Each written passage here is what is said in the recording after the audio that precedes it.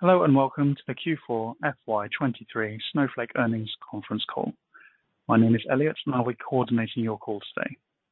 If you would like to register a question during the presentation, you may do so by pressing star one on your telephone keypad.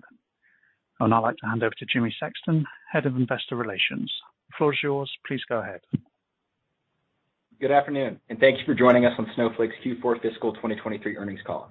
With me in Bozeman, Montana are Frank Slootman, our Chairman and Chief Executive Officer, Mike Scarpelli, our Chief Financial Officer, and Christian Kleinerman, our Senior Vice President of Product, who will join us for the Q&A session. During today's call, we will review our financial guidance for the fourth quarter and full year fiscal 2024 and our results of the first quarter and full year fiscal 2023. During today's call, we will make forward-looking statements, including statements related to the expected performance of our business, future financial results, strategy, products and features, long-term growth, our stock repurchase program, and overall future prospects. These statements are subject to risks and uncertainties, which could cause them to differ materially from actual results. Information concerning those risks is available in our earnings press release distributed after market close today and in our SEC filings, including our most recently filed Form 10-Q and the Form 10-K for the fiscal year ended January 31st, 2023, that we will file with the SEC. We caution you to not place undue reliance on forward-looking statements and undertake no duty or obligation to update any forward-looking statements as a result of new information, future events, or changes in our expectations. We'd also like to point out that on today's call, we will report both GAAP and non-GAAP results. We use these non-GAAP financial measures internally for financial and operational decision-making purposes and as a means to evaluate period-to-period comparisons. Non-GAAP financial measures are presented in addition to and not as a substitute for financial measures calculated in accordance with GAAP. To see the reconciliations of these non-GAAP financial measures, please refer to our earnings press release distributed earlier today and our investor presentation, which are posted at investors.snowflake.com. A replay of today's call will also be posted on the website. With that, I would now like to turn the call over to Frank. Thanks, Jimmy. Good afternoon, everybody on the call. Q4 product revenue grew 54% year on year, and for the fiscal year grew 70%, totaling $1.9 billion. Q4 net revenue retention was 158%. We continue to be on track for our $10 billion product revenue goal in fiscal 29. Remaining performance obligations grew 38%, totaling $3.7 billion. We saw a measure of bookings reticence with certain customer segments in Q4, reflecting a lack of visibility in their business and preferring a cautious short-term stance versus larger, longer-term contract expansions. The contractual posture focused on sufficiently enabling consumption growth in the near term. This was more pronounced among international, SMB, and commercial customers, and much less so at the high end of our customer base. We made substantial progress on our efficiency metrics. Non-GAAP operating margin for the quarter reached 6%. Non-GAAP adjusted free cash flow margin for the quarter was 37%. For the full fiscal year 23, non-GAAP adjusted free cash flow margin was 25%, totaling $520 million. Our data networking growth, as measured by so-called stable edges, grew 93% year over year. 23% of our customers now have at least one stable edge, up from 18% a year ago. Among $1 million consumption customers, 65% of them had on average 6 stable edges. Snowflake's marketplace listings grew 8% quarter over quarter and now total over 1,800. During Q4, Snowpark for Python reached general availability status. Early traction is promising. 20% of customers have now tried Snowpark. Snowpark is initially focused on the adoption and migration of Spark workloads for data engineering and machine learning. Spark jobs typically run cheaper and faster on Snowpark, with the added benefits of superior governance and operational simplicity. POC activity is ramping fast, and benchmark results so far indicate superior comparative results. A Fortune 500 customer loads 1 billion transaction records into Snowflake every day. This organization saved $1 million after migrating work from Spark to Snowpark. A financial services customer is migrating workloads from Spark to Snowflake, and Snowpark ran 8 times faster at 30% of the cost. We entered private preview status with what we call Streamlit in Snowflake. This is the replatforming of Streamlit inside of Snowflake. Streamlit is a popular application development framework for the Python developer community, especially those focused on machine learning applications. Streamlit enables the use of machine learning models and applications by a general business audience. In Q4, we announced our intent to acquire Mobilize.net's SnowConvert.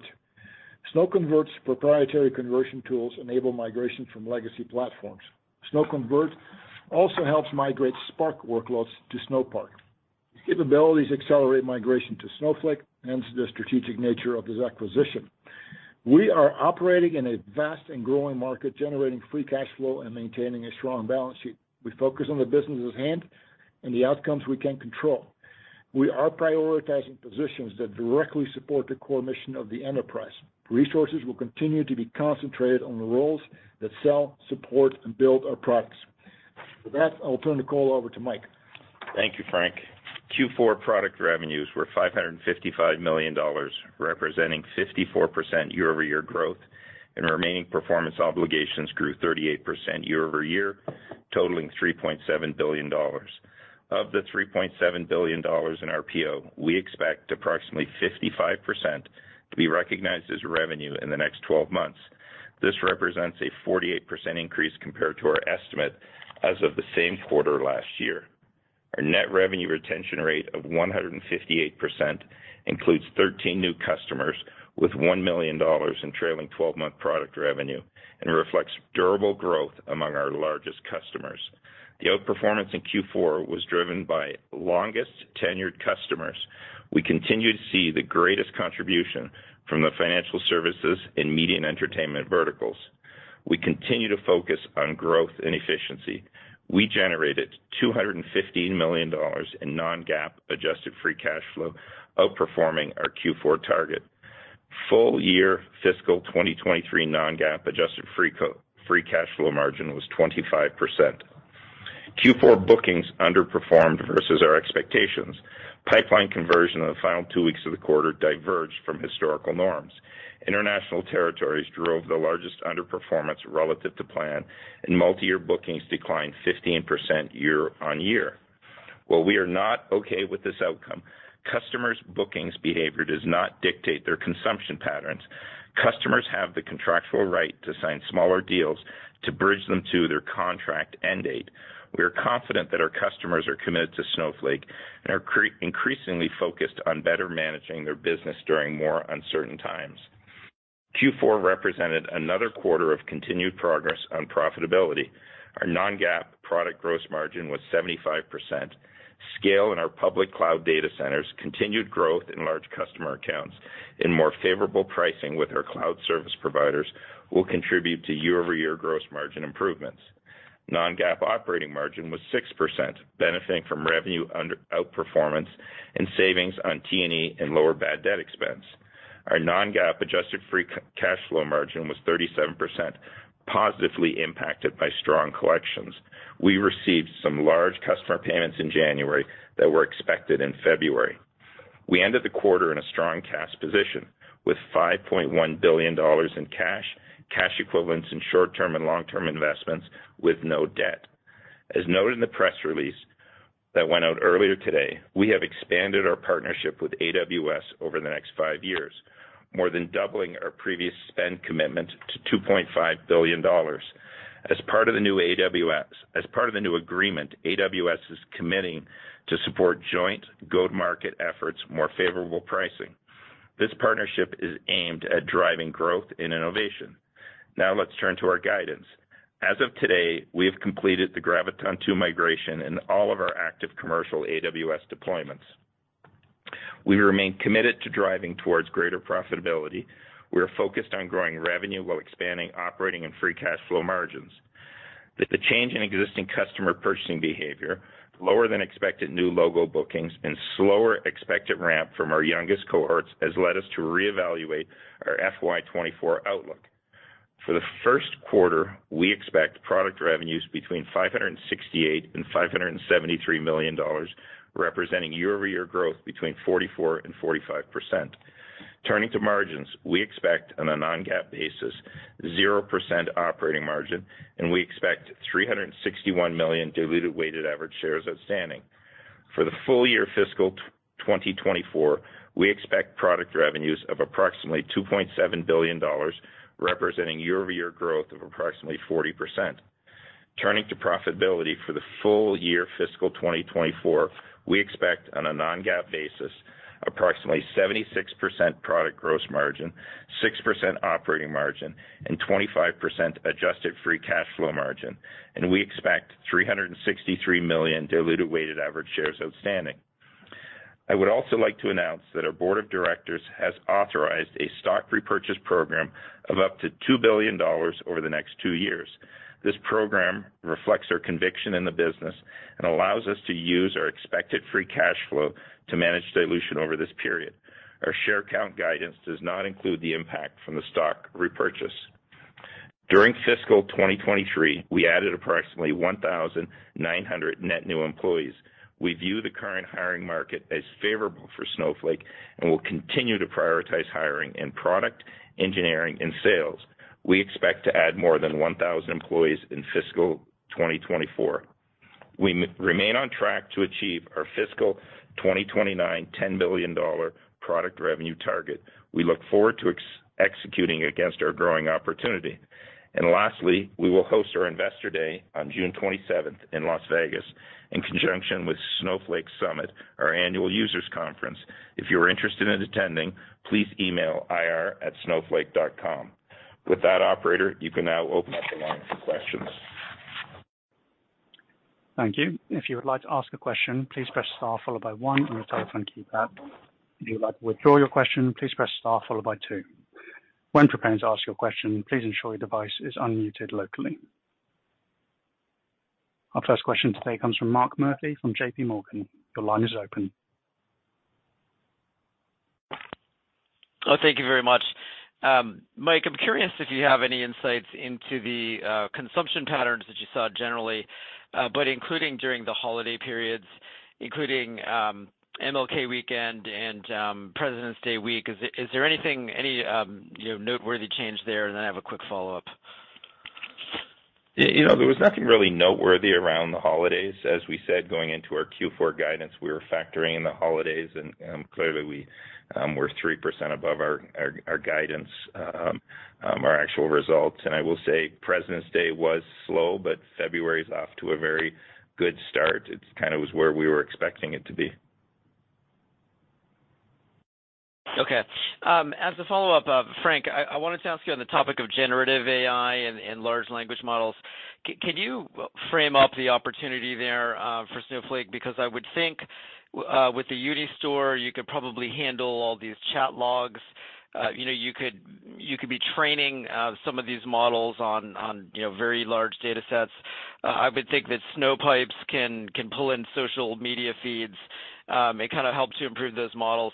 Do you see any customer activity around that vector or any tailwinds you think that could be developing in time? Well, it's still early, in the cycle. Obviously, like everybody else, we're all over it in terms of, evaluating, where these technologies can make a difference. I mean, the things that we've sort of, honed in on short term, is code completion, code optimizations, things that have very, very clear business returns. One of the challenges, with these new technologies is that people come up with a lot of interesting questions, but without a solid business model, that's not going to take off. So we take a very pragmatic view. We do anticipate that Snowflake data will be a very, very big driver of large language model in conjunction with many, many other data sources. So we think that the gravity around data will drive a lot of this action and activity to our platform. Excellent. Thank you very much. We now turn to Kirk Materne from Evercore ISI. Your line is open. Yeah, thanks for taking the question. Congrats on a good quarter. Mike, can you just talk about the international sort of underperformance? Obviously, a really good quarter.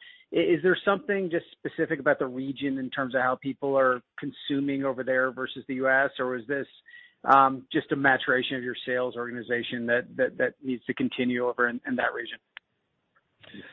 I think it's customers being a little more cautious in their business and just buying as they consume, which they can do under their contracts as well too. We've always seen that in Japan in particular.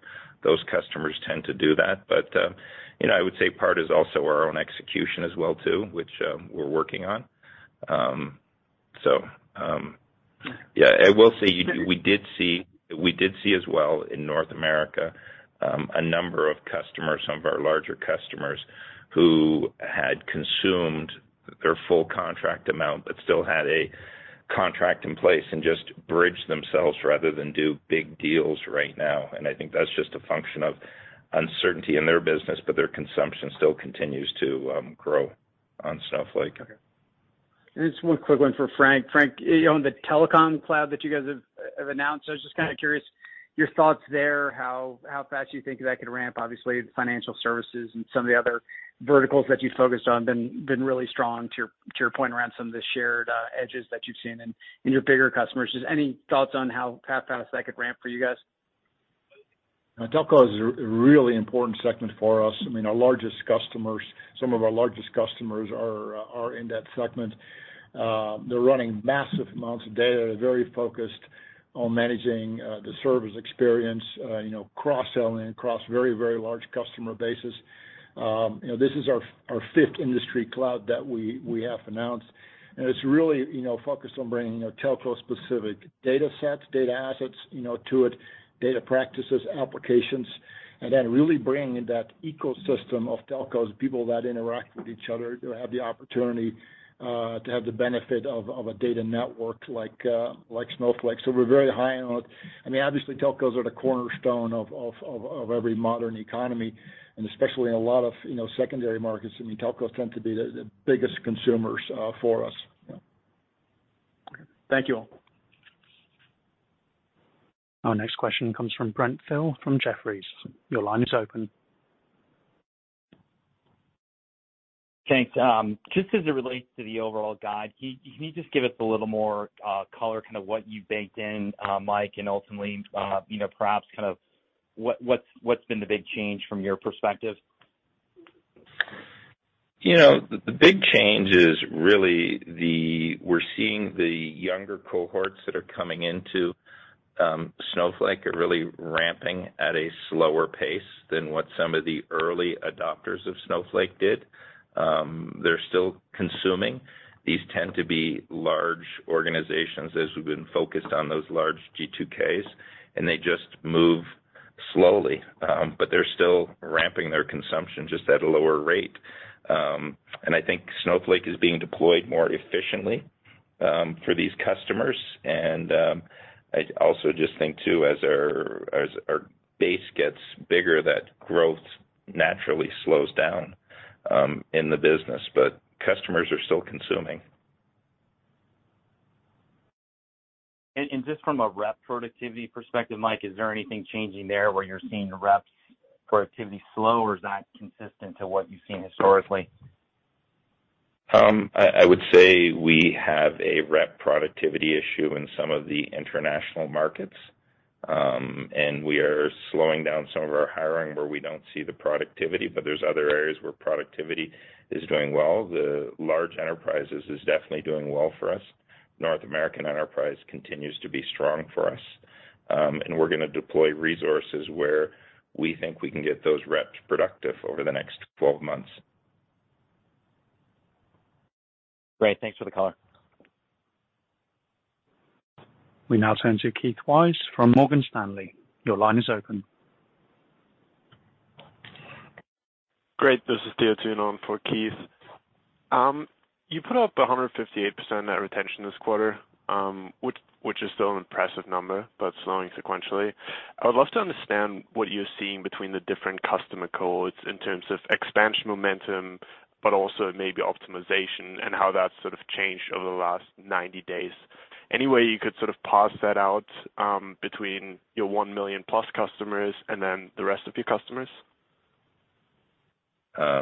First of all, the 158 was the exact net revenue retention, just as a reminder, when we went public. And I think there was a little bit of a reacceleration in our business in 2021, 2022, where there's a lot of customers that maybe had spending out of control. Now that costs are a much bigger focus within almost every company today, I think people are using Snowflake more efficiently, customers are having very detailed, methodical deployment plans on Snowflake, which is slowing down that growth rate of customers' consumption as they're going through their implementations. But we're not seeing any customers decrease their spend in any material way in Snowflake. Yes, we still had those three we pointed out at the beginning of last year, that a few of those have dropped out of our top 10. But those guys have stabilized. But in general, most of our customers continue to grow with us, albeit at a lower pace. And I think that's more of a nature of controlling costs. Okay, great. Got it. And then just quickly on your verticalization, I mean, clearly that's a big focus for you, and I think the AWS partnership expansion sort of reiterates that effort. Any way you can sort of explain what you're seeing in different verticals? Are there any that slowed that are stabilizing now, any that might be accelerating, and sort of how you're thinking about different verticals when it comes to your fiscal year 24 guide? Well, I would say, as I mentioned in my remarks, and I've said before, financial services is definitely our biggest vertical. That's where we have the most data sharing going on. Next is media and technology, entertainment. That's a huge segment for us. Clearly, some of the newer technology companies, we've seen a slowdown in some of those ones, which we had highlighted last year. And I do think you're definitely going to see a slowdown in a lot of the venture-backed companies that may have been growing very quickly. We're definitely seeing cost controls in those companies as well. But large Global 2000 continue to grow.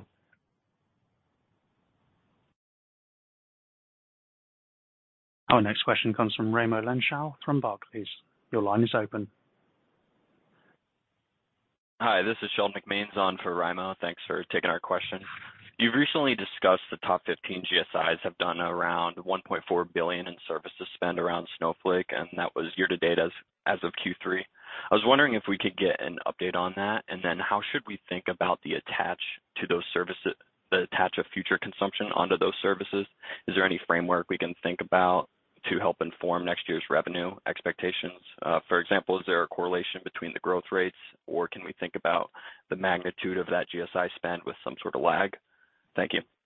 Yeah, I'll just say in the top 15 GSIs, the spend was in deals they've booked is over $1.6 billion last year, based upon the data that my alliances team is reporting.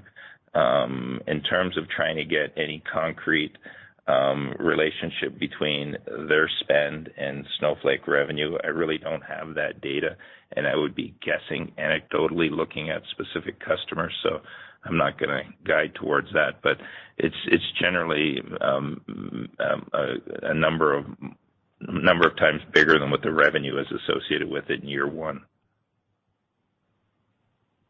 Got it. And a quick follow-up. How should we think about the relationship between operating margin and free cash flow margin going forward, particularly when considering the increasing S&M leverage you guys are getting on larger accounts and the greater role of expansion revenue versus net new that may affect commissions? And then you mentioned there was some lower bookings duration, and I was wondering if billings duration played into that as well.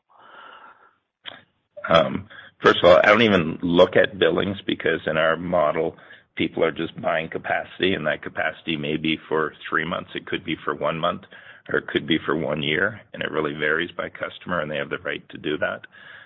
In terms of relationship between operating margin and free cash flow, well, definitely as your operating margin expands, I expect our free cash flow to expand, but the operating margin will expand at a more rapid pace given it's a much lower number.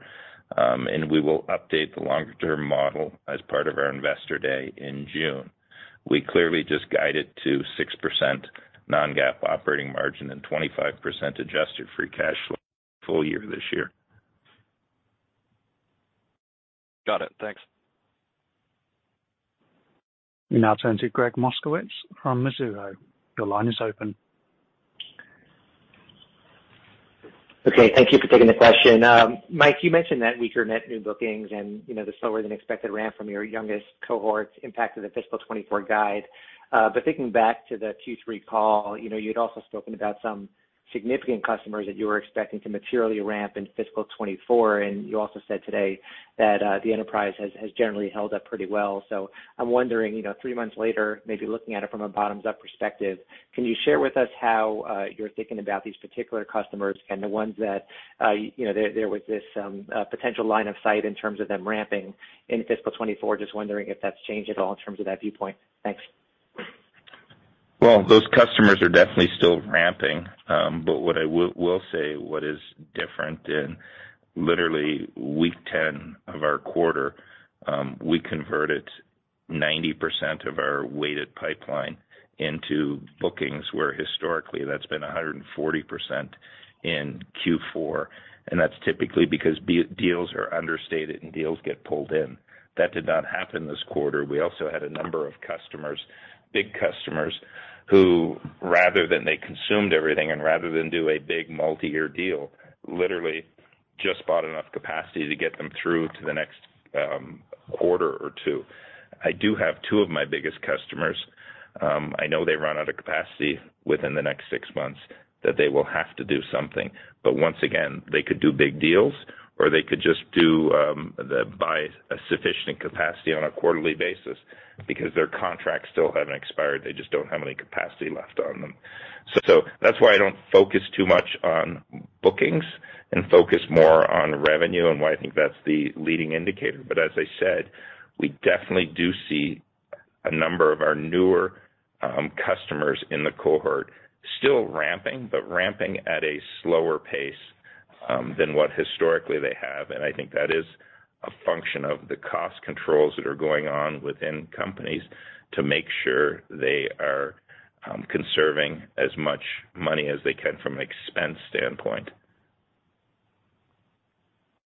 Right, very helpful. And then just for thanks, Mike, and for Frank, on Snowpark for Python. So, we've heard of a lot of customers that are kicking the tires, a lot of small tests that are taking place, but you did call out a couple of customers that are really ramping, and it sounds like there's a lot of robust POC activity. Just be helpful to get a little bit more insight in terms of how you're thinking about how this plays out over the course of fiscal 24 in terms of adoption. Thank you. Well, we definitely have sort of unleashed a full court press, because our basic posture is that, for example, any Spark job that runs in the Snowflake orbit, either putting data into Snowflake or taking data out of Snowflake for consumption, analytics, machine learning purposes, is really ours. That's sort of the attitude that we take towards it, and we will challenge existing Spark jobs, and we will compete hard for any new ones. So we are really taking ownership for the action, the activity that is happening in our hemisphere, so to speak. So it is all over the map. We can see very clearly from our own data, which customers are doing what, because they're touching Snowflake. So we really mobilized ourselves as an organization to target that, and you clearly seem to have picked up on a lot of that activity. It's a huge amount of stuff, and it's really rolling out in waves, and there is a lot of POC activity going on there. These customers, want to see, whether we can verify some of the outcomes that we're anticipating. And so far, those results have been super encouraging, and our sales force is pretty geeked about the opportunity, based on the results that we're seeing. So we're quite excited about it. This is really, the biggest expansion, if you will, of our scope as a company since we first came out in, 2015 timeframe, when we went after Hadoop workloads and things of that sort. Great. Thanks very much. We now turn to Derek Wood from Cowen. Your line is open.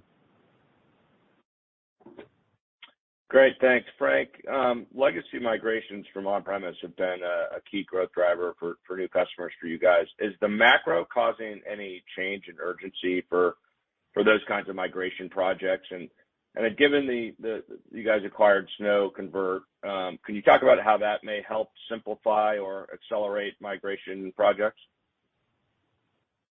Well, on SnoConvert, I mean, we've been working with that technology for years and years. We're super familiar with it.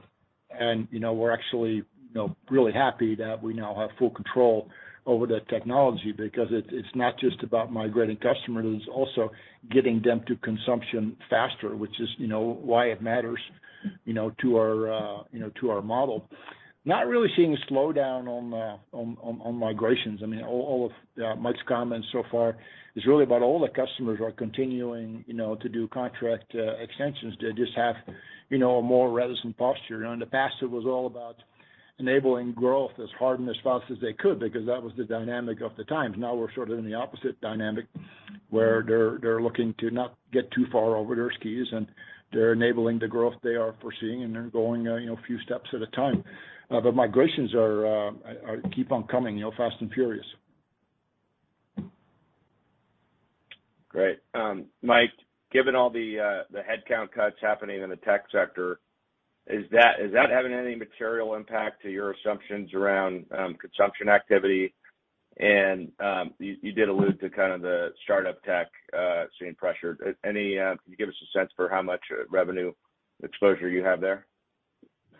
Yeah, well, first of all, when I make the comment about companies are definitely looking to save on their spend, when you're doing a RIF, you're generally not just looking at reducing costs on headcount, you're also looking at other areas of your business you can reduce costs. So I definitely think in some customers, you can see ones that have publicly announced RIFs. We've seen some real slowdown in the revenue, yet others, I can't name their names, but there's another one that announced a RIF in one of our top 10 customers. Their consumption has actually gone up in Snowflake, so there's no direct correlation between RIFs and a customer's consumption in Snowflake. But I will say CFOs and companies are definitely looking for ways to cut costs, and either through headcount or other things. Right.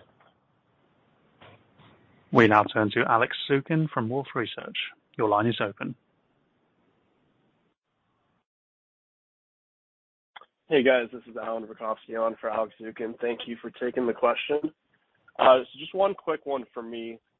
For your 40% product growth guide in fiscal 24, how should we think about the seasonality through the year?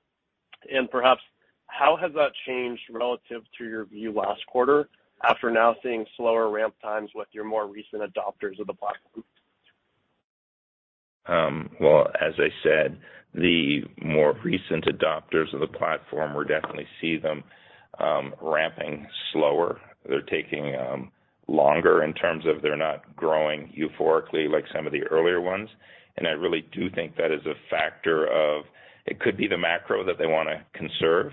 It could be that they're, depending on the customer, that they're being more efficient in how they roll Snowflake out as there's a bigger population of people who have been using Snowflake in the market. And it's also a factor that a lot of the new customers that we're signing up aren't necessarily these venture-backed startups that had unlimited capital. They tend to be more these mature companies that have always been disciplined on their spending. So it really does vary. And in terms of seasonality, we just guide it for the quarter. You can see what we guided. We guided 44 to 45% growth in Q1 and guided 40% of the year. I'm not going to give you the quarterly guidance for the other quarters because we'll give you Q2 after Q1's finished, as we've always done. Thank you. Now turn to Sterling Auty from SVB. Your line is open. Yeah, thanks. Mike, you gave a couple of reasons for the slower growth in the newer customers, but I'm also wondering, are new customers reducing the number of use cases initially? And if so, what are the use cases that you see them ramping with first, and what things maybe are they putting on hold? There is no reduction in use cases. The use cases continue to expand. What are the most common use cases? It really depends. Migrations are a big one, and on-prem, but it's an on-prem data warehouse, a lot of them. Some of them, though, we're still replacing some of those first-generation cloud data warehouses, think Redshift and things like that. I really haven't seen any slowdown in use cases. The average deal sizes remain relatively the same, hasn't changed. Makes sense. Thank you.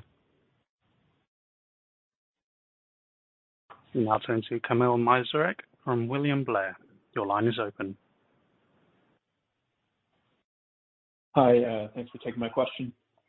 Your free cash flow margin reached your long-term target of 25%. Can you provide a little more color around how you think about that shorter-term tactical decision to balance margin and revenue growth? And assuming the macro environment improves either later this year or in fiscal 25, how do you think about bringing down margins to reaccelerate revenue? Free cash flow margin is not directly related to our growth. Our growth is more on the expense side and looking at productivity, and will not grow our revenue faster unless we see productivity increase in the sales organization. And when we see that increase in productivity, we'll add more heads there, and we think we're adding at the appropriate pace based on what we're seeing in the business today. As I said, where most companies are cutting, we added 1,900 people last year net, and we will add over 1,000 people this year while still generating improvement in operating margin and having very good free cash flow next year again. That's helpful. And a quick follow-up. I realize it's still early, but can you provide some detail around the traction you're seeing with the Unistore product and how you expect that piece of the platform to evolve over the next few years? Yeah, this is Christian. It is, as you say, still very early on. We're still in private preview with tens of customers validating it, providing us feedback. We received quite positive feedback and encouragement, but it's early for us to have any meaningful broad rollout or adoption.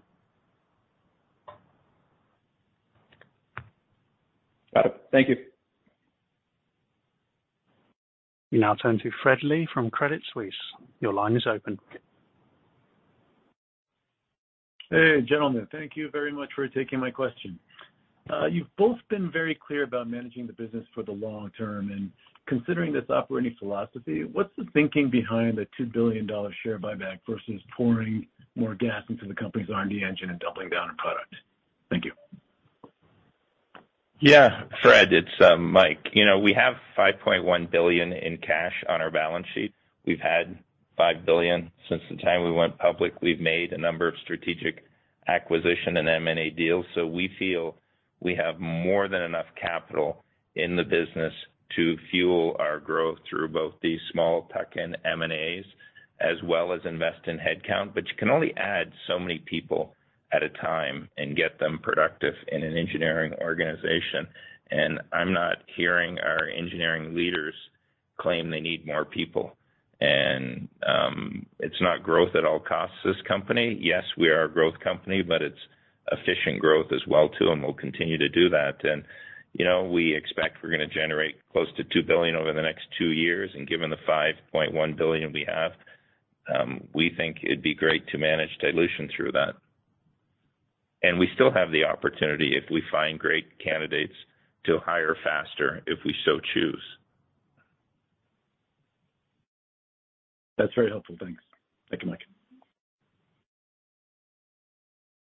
We now turn to Brad Reback from Stifel. Your line is open. Great. Thanks very much.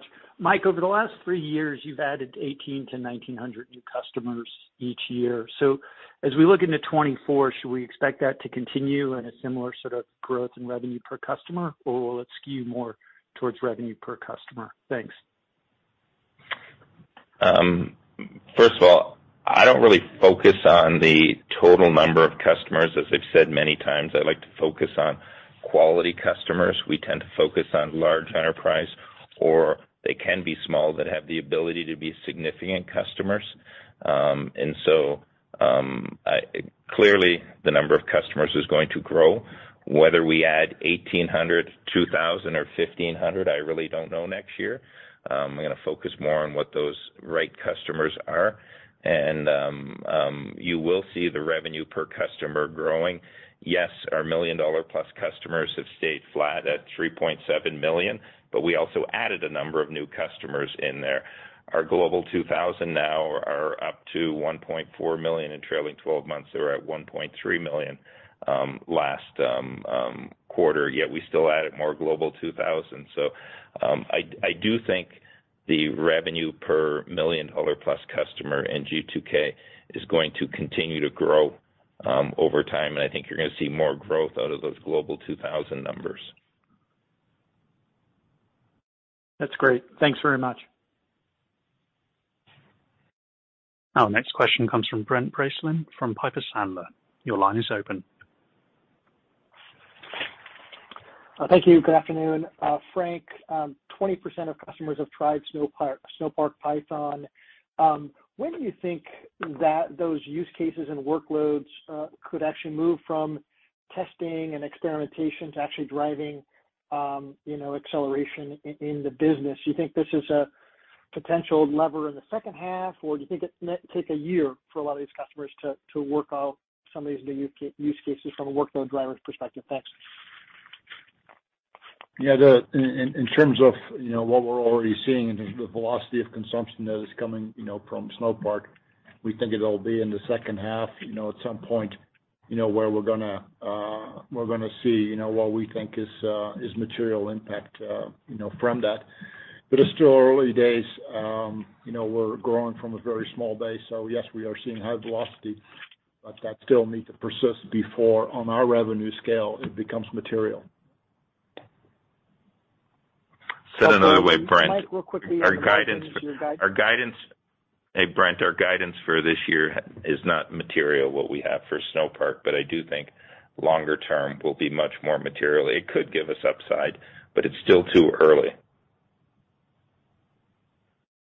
Very helpful. And then, Mike, I want to go back to the margin comment here. I get recession, impacting a drag on the growth business for 100% usage model, but you are guiding a 25% free cash flow margins at, call it, $2.5 billion scale. Are you rethinking the profitability of this business at $10 billion scale? Just thinking through margins today and what they potentially could be at much larger scale. Well, you're just going to have to wait for June or Investor Day when we give an update on that model, but clearly there's upside to what we said last Investor Day. Great. Thank you. Now turn to Tyler Radke from Citi. Your line is open. Yes, good afternoon. Thanks for taking the question. Mike, going back to your comments on the booking slowdown at the end of the quarter, how much of that was driving the lower outlook for the full year versus actual consumption slowdown that you saw?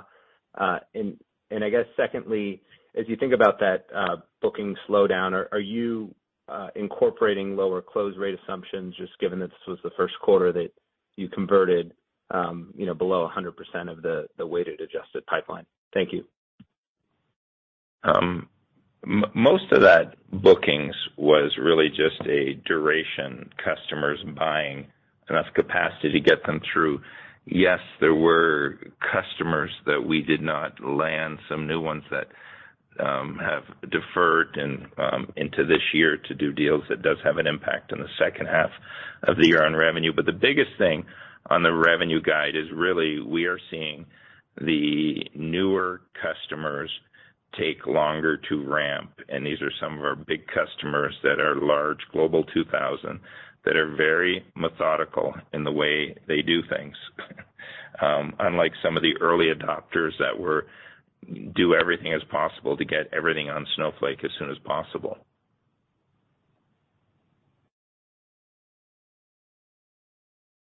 Helpful. And we're now turning to Simon Leopold from Raymond James. Your line is open. Hi, guys. This is Victor Chiu in for Simon. Regarding the behavior of the new cohorts, do you anticipate that consumption accelerates and returns to previous consumption rates in a more normalized environment, or is this a structural shift around how new cohorts are kind of approaching their implementations, and this is how we should think about it as kind of the status quo going forward? Well, what I would say is, we're in a consumption model that literally the beginning of a day we have zero revenue and customers choose to use Snowflake. In a tight macro environment, I think people are watching their costs, but just as quickly as they can turn Snowflake off, they can ramp it up very quickly as well too. And so we're seeing customers, as I said before, use Snowflake more efficiently, be more methodical in how they roll Snowflake out to make sure they're doing things. But there's really no big change. Customers are still consuming. They're just not growing at the rate they were. They're still growing. And you see that in our net revenue retention. Okay, that's helpful. And just one quick follow-up. Can you help us understand a little more around your R&D priorities? Maybe help us understand where your preferences are between adding new features versus entering new markets. Just trying to get a sense for where you see opportunities around your R&D efforts. I'll let Christian talk about that. Yeah, we continue investing and innovating across the three broad vectors that we've discussed in the past. One is continued progress on analytics. Second one is around collaboration, where data sharing, clean rooms fit. Third one is the broader category of workload enablement, by which we bring computation to come closer to the data. That's where Snowpark, Streamlit, and many other initiatives fit in. So we continue investing and making progress on all three prongs. And on the product side, or in market side, we will have FedRAMP High very, very soon. That the public sector we're going to be able to go after, and as well we're working on IL5, and expect we'll have the public sector will start to be more material to us this year in terms of new deals. And in terms of new markets, we continue to explore China with a strategy for our global multinationals who operate in China, and that is something where we will be in there this year. And then the other thing that I would say too is we're not opening any new countries, and we're going to invest more in some of the bigger international markets like Japan, where we're seeing huge opportunity there. They just move slower. That's helpful. Thank you. Our next question comes from Will Power from Baird. Your line is open.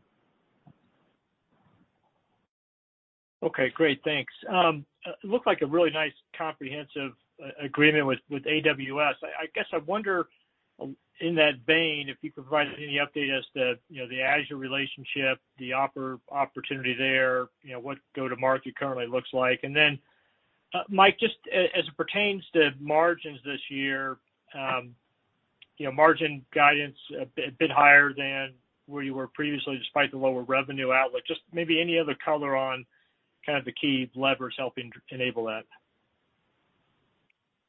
Well, I'll start with the margins first. Clearly, when we, like many of our customers, started looking at our costs, and we slowed down some of our hiring this year. And so that's really driving the margin outperformance as well as efficiencies in the way we do things. And we are committed to continuing to operate the company as efficiently as possible. So do expect longer term more leverage in the model there. In terms of the relationship with the cloud vendors, I would say the new AWS agreement is a great step forward in improving an already really good relationship with AWS to begin with. We had a $1.2 billion commit. Now we have a $2.5 billion commit over the next 5 years, and it's much better alignment, go-to-market between the two. AWS, we're still, Azure, we're still 2.5 years into that 5-year contract. We will start discussing with Azure, trying to get better terms. And I'm not just talking pricing, I'm talking go-to-market, working together with one another. and there's no change in GCP to date. I'm hopeful there could be something in GCP longer term. We will come to the end of our GCP contract in May of 2024, and we're tracking to fully consume what we committed to with GCP, but we're clearly running ahead with Azure and AWS, and that's why we did an early renewal or a new contract with AWS. Great. Thank you. We now turn to Fred Havemeyer from Macquarie. Your line is open. Hi, thank you. Mike, I wanted to go back to an earlier comment you made about some of your newer customer cohorts being more methodical in their approach to ramping on Snowflake. Could you provide a little more context around what you're seeing there in terms of what they're doing? Is this something around the perhaps like anything budget-related oversight, internal change management, or anything? And I'm trying to square that also, or not square it rather, but understand it in context with the description you gave that the enterprise segment is performing quite well. Thank you. Well, I'm just telling you, they're not growing as quickly as what they did, what we saw in 2021 and 2022, where I think it was a little bit more euphoric with companies who didn't have as much cost discipline around spending. And you're seeing people being more cost conscious in how they do things across the board, not just on Snowflake. That's why you're seeing these companies do riffs out there. And as a result, we do see these companies growing, albeit they're growing at a more methodical pace. We're not seeing these crazy spikes in consumption in customers. And that's also a function of people are using Snowflake more efficiently in terms of really planning out the rollout of Snowflake. Also, our PS resources are actively involved with customers. Our partners are getting better trained on how to do Snowflake migrations. This is really a maturing of our partner ecosystem and us. Thank you. Our next question comes from Michael Turrin from Wells Fargo. Your line is open. Hey, great, thanks. Sorry, I can't hear you. Can you repeat that? Even with Oh, yeah. Sorry, can you start from the beginning? I couldn't hear you. If I did, Okay. wasn't coming. Yep. Yep. Yeah, no, happy to. But even with some of the impacts you're mentioning, the NRR is still holding strong at 158%.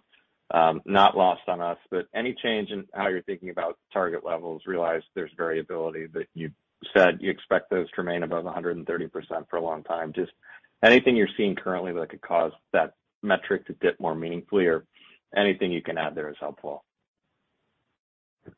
We're not forecasting it to dip to that level anytime soon, but clearly, as the numbers get bigger, it becomes harder. And that number is still going to be a very high number. And it really all depends upon the customers we land today and the ones that we landed over the last 2 years that will come into our cohort next year. But clearly, if you recall back in 2020, we actually had an acceleration in our net revenue retention rate. I'm not saying that's going to happen, but that is possible that could happen as well too. You look through 2022, our net revenue retention went up. And that's the beautiful thing of a consumption model. Just as companies can really control their spend on Snowflake, when they open up their budgets more, they can ramp very quickly existing customers on Snowflake that could drive that up. But we're not seeing a precipitous drop-off longer term in the net revenue retention. It will potentially come down longer term, but it's going to still stay very high. Sorry, I can't hear you. Helpful. Just one more, if I may. Sorry. That's helpful. You've mentioned the new customers ramping slower. I think we can appreciate the environment we're in, but are there things you're contemplating either from a product or go-to-market perspective that could change that dynamic at all, or is it more a matter of being patient and letting them come to you and this all evens out over time from your perspective? Yeah, I also want to stress too, that's on average. There are some customers who are ramping very, very quickly, but that was the whole strategy behind our Snow Convert acquisition of Mobilize. That's really to help enable migrations faster. That's also why we are spending a lot of time certifying and training our partners so they can work on this. We're doing everything we can to continue to see customers ramp on Snowflake. And to be clear, they continue to ramp at a very good pace, albeit not at the euphoric pace that they were in the past. That's very clear. Thank you. Our next question comes from Mike Cikos from Needham & Company. Your line is open. Hey, guys. Thanks for getting me on the call here. Wanted to see if I could parse back the guidance construction that you guys have. I know a couple of other folks have been asked about maybe total customer adds, and I know, Mike, you had commented that you guys are looking to focus on the quality customers. But if I just look at, like, the Global 2000 as an example, I think previously Snowflake has spoken about having, call it 1 to 2 year sales cycles for some of these customers, again, because it's a strategic relationship. Is there any way, or can you provide any detail as far as how you're thinking about additions from the Global 2000 or how those net retention rates are expected to trend over the course of the year? And then one follow-up, if I could. I know an earlier colleague had asked about the company's exposure to, let's say, the more VC-backed companies, which are clamping down versus the euphoric growth that you had seen previously. Can you size up what that exposure is to that customer segment? So you asked a number of questions, but the first thing is, we land large enterprises, Global 2000, as fast as we can. They are large, long sales cycles. They will be lumpy in terms of when we land them, but that is purely the booking. The ramping of those guys take time, and it's to get them to ramp to revenue. We have not seen any change in terms of really the average deal size of those Global 2000 when we land them. In terms of net revenue retention you asked about, I'm not going to guide to net revenue retention in the future. And in terms of your question on venture-backed companies, we had disclosed this before, and it remains there. It's roughly 10% of our business. That tends to be the segment that our inside sales really focuses on, not all of that. And there are some large companies in there as well, too. These are some of the unicorns that have been ready to go public for a while, but given the markets have chosen not to. But when I look at those large unicorns, they're still very well capitalized. That's awesome. Thanks, Mike. And I know that you're saying that there's no change in the average deal size for when you're landing these customers, but you are saying that the newer cohorts are expanding at a slower rate. Can you provide, like, magnitude of difference if customers have typically taken, 6 months to ramp to their run rate? How is that trending today? Like, what would that delta be if we're thinking about magnitude based on this macro impact we're seeing? Yeah, I'm not going to disclose it. I'm just saying it's slower. Got it. Thank you. Our final question today comes from Brad Zelnick from Deutsche Bank. Your line is open. Hey, thanks for taking the question. This is Dan on for Brad. I just wanted to ask one quickly on some of the hardware and software improvements that were kind of a key focus going into the year. And now that we've kind of gone through the year and you mentioned the Graviton migration is completed, how did those kind of play out, the impact of that in consumption relative to kind of what you were expecting? And then anything to kind of call out looking into next year over the next several quarters in terms of hardware, software improvements and any reason that would kind of differ from kind of the long-term impact that you expect those to have that you talked about before? Thanks. No, as I said before, we factor in a 5% revenue headwind every year associated with both hardware and software improvements, and don't see any material hardware improvements happening this year. As of today, there are a number of software improvements that we're constantly working on those, and so I feel pretty good about that 5%. As I mentioned, the Graviton 2 deployments are all completed as of today. We didn't quite get them all done last year. A number of them were finished in the first month of this quarter. And so didn't quite have the full impact as we thought last year, but it's really hard to tell. But it's baked into our forecast for this year. Thanks. And then just one last one. I was just curious on the international, if there were any markets in particular that kind of drove the underperformance in international. So, EMEA actually had a good consumption. They were pretty much on plan from a consumption. They were a little slower on the booking side, and I think that's more of a function of people being more cautious with uncertainty in their businesses. I would say Japan is doing well for us, but they are very methodical and buy as they go. And I would say some of the other areas in Asia are a little bit slower, but Asia is such a small piece of our overall business. It's really EMEA that was a little slower than what we would have thought from a bookings perspective and productivity. Got it. Thanks. Ladies and gentlemen, today's call is now concluded. We'd like to thank you for your participation. You may now disconnect your lines.